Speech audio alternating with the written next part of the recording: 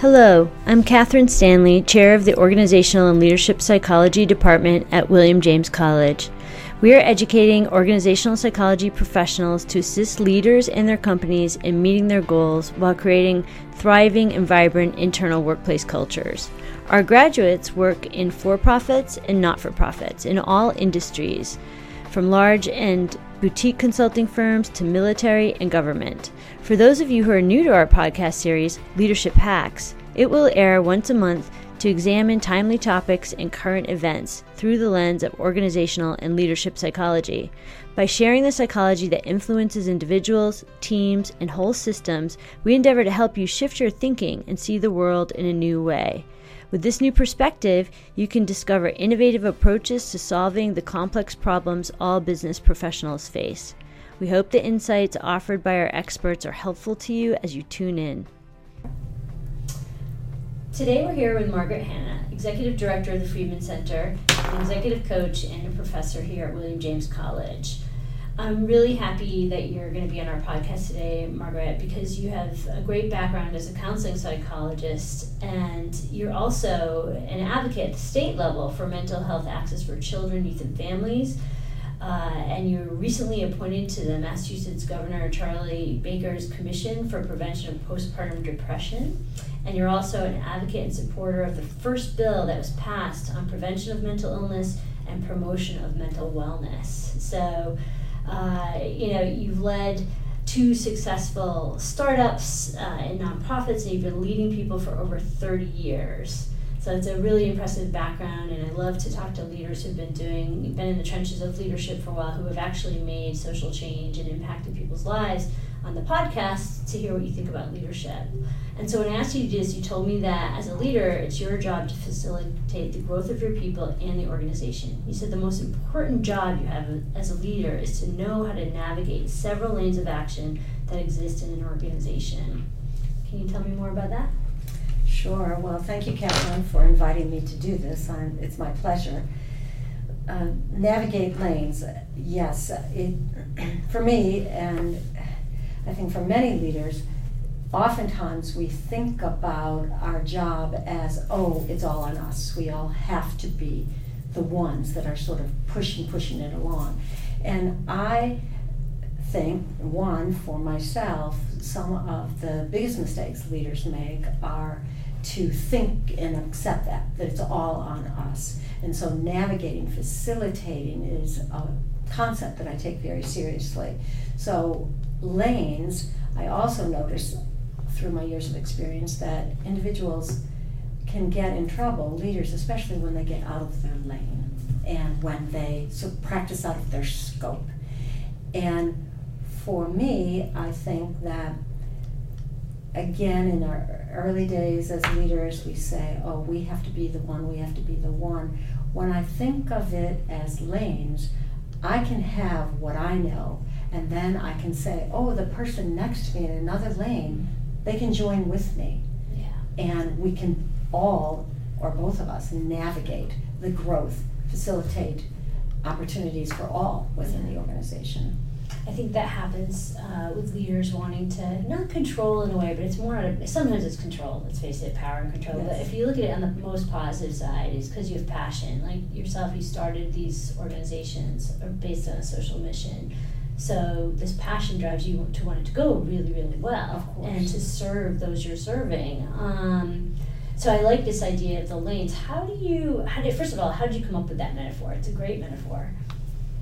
Well, thank you. I'd like to say that I spent years researching it, and it just came to me, and it's magic and wonderful. Yet the truth of it is, Catherine, you know me, I'm very animated, and I was working with an organization, and they were trying to look at things much more broadly, and I kept using my hands to say, let's go back in, and truthfully it just popped into my head. As some of us do, often struggle with the right word. I looked at myself and I saw that I was sort of making a lane, and I said, that's it. It's a lane. We need to stay in our lanes. We need to define our lanes. We need to define the organization's lanes. And then I took it a little bit further and did think about it, and again, our job is navigating. So when any of us go on a trip, we make a roadmap, we decide we have to navigate, and we're driving along, and we've got a few lanes that we can go in. Right. And sometimes we're in this lane because we're most comfortable in it, we want to go 55. Right. But then all of a sudden we want to go 80. We got to get over into the other lane to go 80. Right. So it just fits. Can you give me an example of like what some of the lanes are? You could use one of the organizations you built, the organization you're running right now, the Friedman Center here at William James College, or. Sure. Well, at William James and the Friedman Center, we provide a service called Interface Referral Service. And while we're housed within an organization that is about teaching professionals to be mental health treaters, what we do is actually bring individuals to treatment. We don't do the treating. Okay. Yet, those individuals who are counselors on our line are mental health treaters. They are licensed practitioners. So sometimes when they're on the phone and they're talking to an individual, they can get outside of their lane by starting to become a treater. Now, yes, they know how to treat, yet they don't know that so well anymore because they're not doing it. They're in the lane of, if you will, bringing the horse to water, and they need to stop there. Right. So oftentimes I am saying to the staff, you're in the wrong lane, you're in the treating lane, you need to be in the facilitation lane. So that's very helpful as an opportunity to teach staff. Yes, you might know some of that, but you don't know all of that anymore, and it's out of your lane, so let's get back in. Right. For me personally, I could get out of my lane also on various administrative things that maybe I think I know about from having run other organizations, but that's not my lane now. My lane is to be in the Department of Community Engagement, providing service to the community in service of our students. Right. So that's my lane.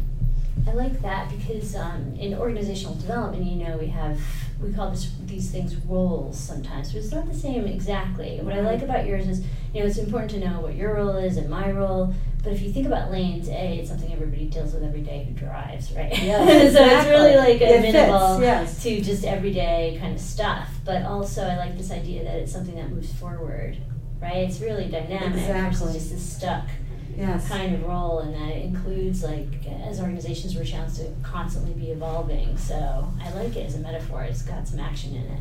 I also like it because if you think of lanes and we're driving, we're in a car, we're in a vehicle in lanes, we can also bring others along with us. We have room. Yeah, right. And that's not always the way we think. Right. No, my role gets to be really territorial. Yeah, it's right? my role. Yeah, exactly. And if one thinks in lanes, there's room for others' growth and your own growth, which I also think is so very important as a leader. And more strategic, because if you think about strategic initiatives, those are like lanes. When they're drawn out, you see these lanes going down. So I think that's a wonderful metaphor. And I like the idea of a leader, that you have choice in like drawing from a specific portfolio of behaviors, and you're calling, and actions versus just being stuck in one area. So I think that the complexity of the leadership role is something that's talked about in some of the literature, but I think always underestimated when we're promoting our leaders and when we ourselves get into a leadership position, right? There's a lot of complexity that happens. So how do you think this helps you deal with that complexity as a leader? Well, just again, going back to the metaphor, a lane it does have boundaries to a certain degree, so it's straight. Yeah. And oftentimes, I've said this before, and you're reinforcing it, leadership is complex. And sometimes you have to hold right onto that complexity, and sometimes you have to let it hold you. And I think it helps me when I go back to, okay, where's your lane here? Where's your lane, Margaret? Where's the other person's lane? Okay, I feel the complexity here. Who else do we have to bring in? Or do we have to just sit with it a bit? And that's hard to do as a leader. You say action. Yes, this is action oriented. And as leaders, we also have to think about, let's have no action. That's an action itself. Yeah, that reflection piece I think is critical, but also I'm not doing something, even though you really are. Exactly, exactly. And for me personally, that's probably been one of the hardest lessons to learn and to abide by. Right. Pulling over, pausing. Exactly. So in terms of a lane, it's like the breakdown lane. Exactly. I'll be sitting in the breakdown lane for a minute. Am I on the right road? Exactly. What state am I going to? Right path. Exactly. Yeah. Why? It's funny. It's ironic though that you say that because you also have a counseling background. Yes. So you've been through a lot of reflective training. Yes. But yeah, I see this with a lot of these. A lot of our students who come are leaders in the Leadership Society, for example, or the master's program. And you've been a wonderful field placement in the past. So we get these leaders, they're so rewarded and lauded for the things they do that can be outwardly seen. Yes. And so you were start off with this training as a counseling psychologist, which I'm sure you had reflective work, tons. Of course, yes. So why do you think that becomes so hard? Because I think that this is a problem for a lot of leaders. Well, I think, I don't want to speak for all leaders yet, my counseling training can be a curse as well as an asset. So, yes, leaders want to and need to reflect. Out in the world, there's so much about action, and if you come from the background that I come from, one feels they need to drop all that reflection and just go to action. You mean the background as running these organizations? Well, background, you were asking me, why do you think it's so hard to stop and reflect? Yeah. Well, I think that the world itself of leadership, it says to everyone, you have to be in charge. You have to go. You have to keep on going. You have to go 100 miles an hour. And so if you come from why I said it can be a curse and it can be an asset, is that so if you come from that, and not many individuals come from that in the leadership world, one might say, with my background, I gotta let go of all that. I can't do that.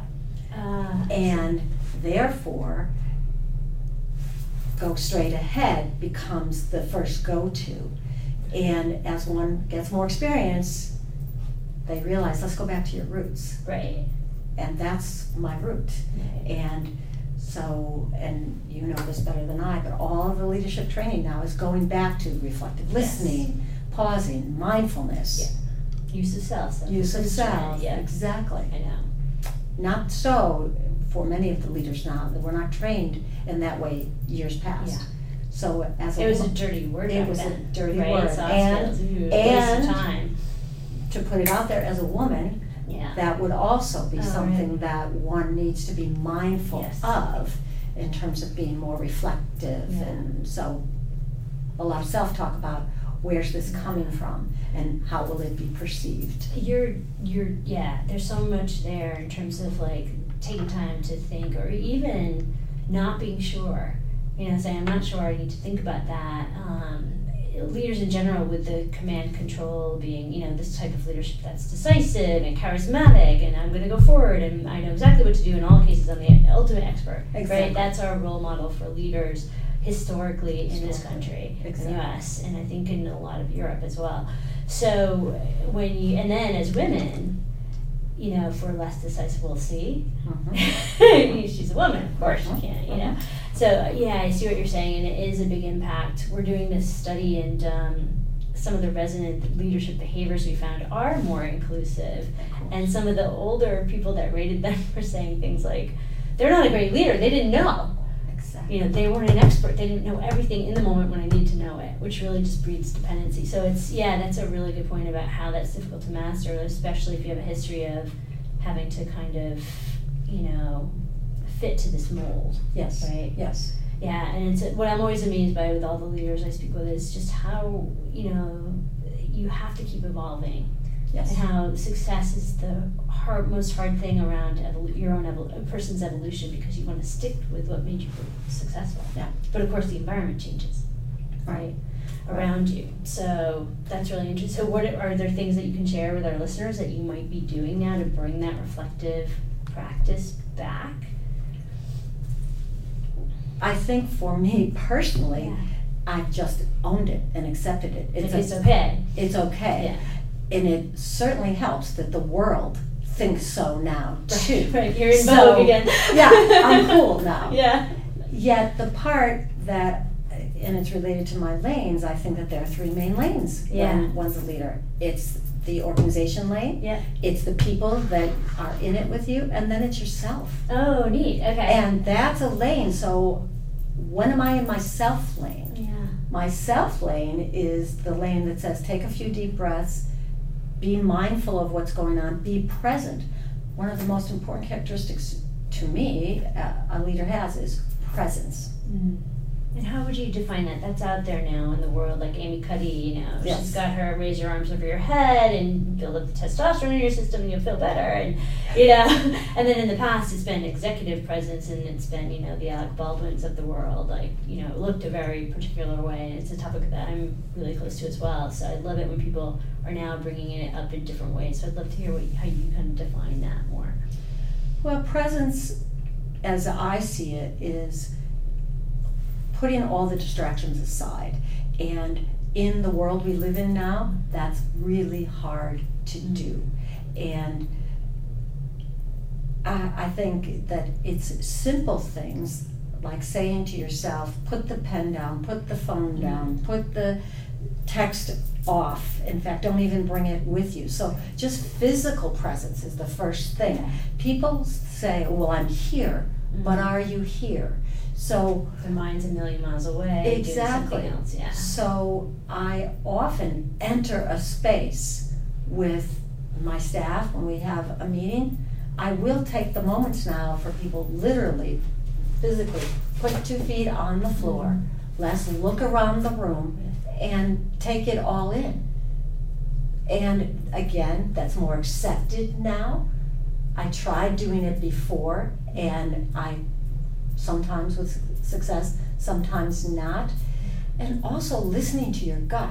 There's a lot that goes on, and I have been following the study that Miranda is doing, which is quite fascinating, and the whole brain connection with what is present in the room. Your brain feels it before your words or anything else does something.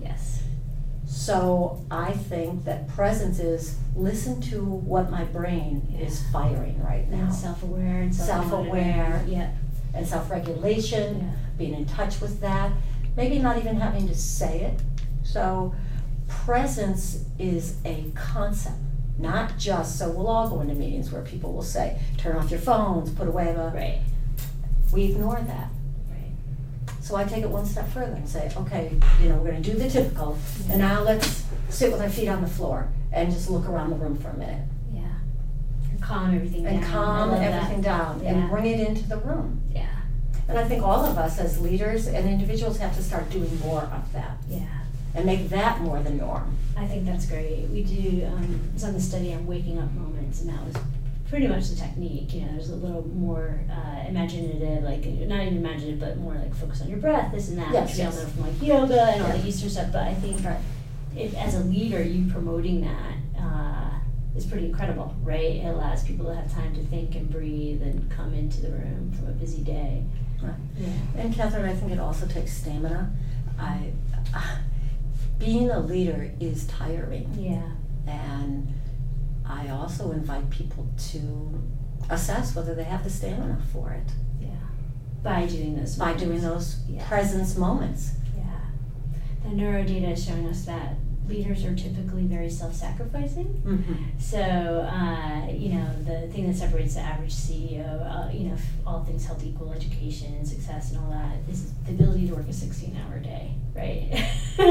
So when you do that day after day after day, you get really depleted, and guess what? Your best behaviors start diminishing and your worst behaviors come out, and so they have to find ways to renew.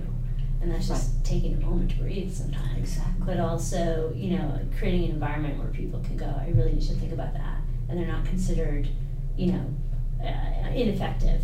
You know, that's a metaphor for what, or that's really, you know, a nice way to say what they're considered sometimes when they don't know. So I think that's really good.